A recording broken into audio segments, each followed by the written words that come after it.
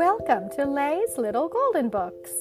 I hope you all enjoy today's story, and maybe the grown-ups will remember it from their own childhood.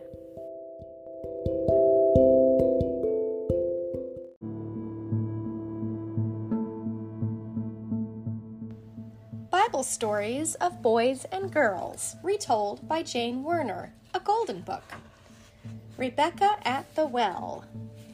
Rebecca was a girl who lived long ago in a sun-baked city on the plains. Each evening she went out with her pitcher on her shoulder to draw fresh water from the well. One evening she met a stranger from afar, sitting wearily at the well. He had made his camels kneel beside him, for they were tired and thirsty too. "Let me please drink a little water from your pitcher," the stranger said to her. "Drink, sir," said Rebecca, lowering her pitcher. Then she drew more water for the camels to drink. "Is there room in your father's house for me to spend the night?" the stranger asked Rebecca. It was the custom in those times to take travelers in. Rebecca led him to her father's house, and they made him welcome there. Then the man told them that the Lord had sent him to find a wife for a fine young man. Now he knew that Rebecca was the girl, for she had been so kind to him.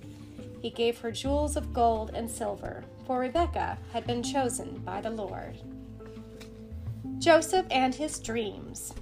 Joseph was the favorite son of his father. He had a coat of many colors, finer by far than any of his brothers had. His brothers did not like that. When they all went out to feed their father's flocks, Joseph would go home and tell tales about the brothers, and they did not like that, you may be sure. Then Joseph dreamed proud dreams in which he ruled over his brothers, and he told them all his dreams. This made his brothers angrier than ever, and they plotted together against him. At last they decided to sell him as a slave, and many long years did proud young Joseph work and wait before he saw his brothers and father again. By then, he had lost his foolish pride.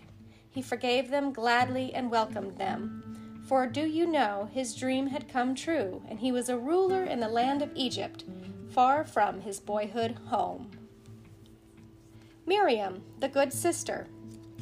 Bad times had come to the children of Israel. The hard-hearted ruler of the land of Egypt, the Pharaoh he was called, wanted all boy babies killed. Now a couple of the house of Levi had a son, and he was a fine, sturdy boy. His mother hid him for 3 months, and when she could not hide him any longer, she took a covered basket of bulrushes, made it watertight with pitch, and laid the baby in it. Then she put the little boat among the reeds by the riverbank, and the baby's sister Miriam stood at a distance to watch over him. The daughter of Pharaoh came down to bathe at the river and saw the basket among the reeds. When she opened it and saw the baby, she took pity on him and decided to save him. "But someone must care for him," the princess said. Then Miriam stepped bravely forward from her hiding place. "Shall I bring a Hebrew woman to nurse the child for you?" she asked. "Go," said Pharaoh's daughter. So Miriam ran and brought her own mother. The happy mother had her child back, and he grew up safe and sound at home. When he was older, this boy Moses became the greatest leader his people knew. Samuel, the Lord's child. Once a woman named Hannah took her son Samuel to the house of the Lord. Now before he was born, Hannah had promised her son to the Lord. And so Hannah left her son to serve the Lord at the temple. Each year she came with her husband to offer a sacrifice and to see her son. But Samuel lived in the temple and was taught by Eli the priest. One night when Samuel had lain down to sleep, the Lord called, "Samuel!" "Here I am," said Samuel, thinking Eli had called, and he ran to Eli's side. But Eli said, "I did not call. Lie down again and sleep." 3 times the Lord called, "Samuel!" And each time Samuel said, "Here I am," and ran to Eli's side. At last Eli understood that it was the Lord who called, and he said, "Go lie down, and if he calls again, say, 'Speak, Lord, for your servant is listening.'" So the boy went and lay down in his place, and the Lord came and stood there and spoke to him, telling him all his plans for Samuel, who was to be a prophet of the Lord. David, the shepherd king. David, the youngest son of Jesse of Bethlehem, was out in the hills one day tending his father's sheep. It was a lonely life, being a shepherd boy, but David did not mind. He had his harp, and he played sweet music and made up many songs. There were dangers, too, wild animals lurking, but David was brave and strong. Once a lion attacked the sheep, and once a bear came and stole a lamb away. But David killed them both, the lion and the bear, and he kept his sheep all safe. Now one of his brothers came over the hill to say he was wanted at home. David went along with no thought of what was waiting for him. It was Samuel, prophet of the Lord, who was there at his father's house. "I have chosen one of Jesse's sons to be king," the Lord had told Samuel. So Samuel came to Jesse's house, and Jesse brought out his 7 tall sons.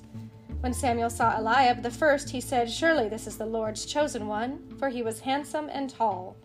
But the Lord said to Samuel, "I have not chosen him. Do not look at his face or the height of him. The Lord does not see as man sees. Man looks at the outward appearance, but the Lord looks at the heart." Then Jesse called Abinadab and made him stand before Samuel. But Samuel said, "The Lord has not chosen this one either." Then Jesse made Shammah step forward, and each of the 7, but Samuel said, "No," to each. "The Lord has not chosen these," he said. "Are these all the sons you have?" "There is still the youngest, David," Jesse said. "He is keeping the sheep." "Fetch him here," said Samuel. And when the young boy David appeared, the Lord said to Samuel, "Arise, anoint him, for this is he who shall be king." Then Samuel took the horn of oil and poured it upon David before his brothers. And the Spirit of the Lord was with David from then on, because he was pure of heart. The end.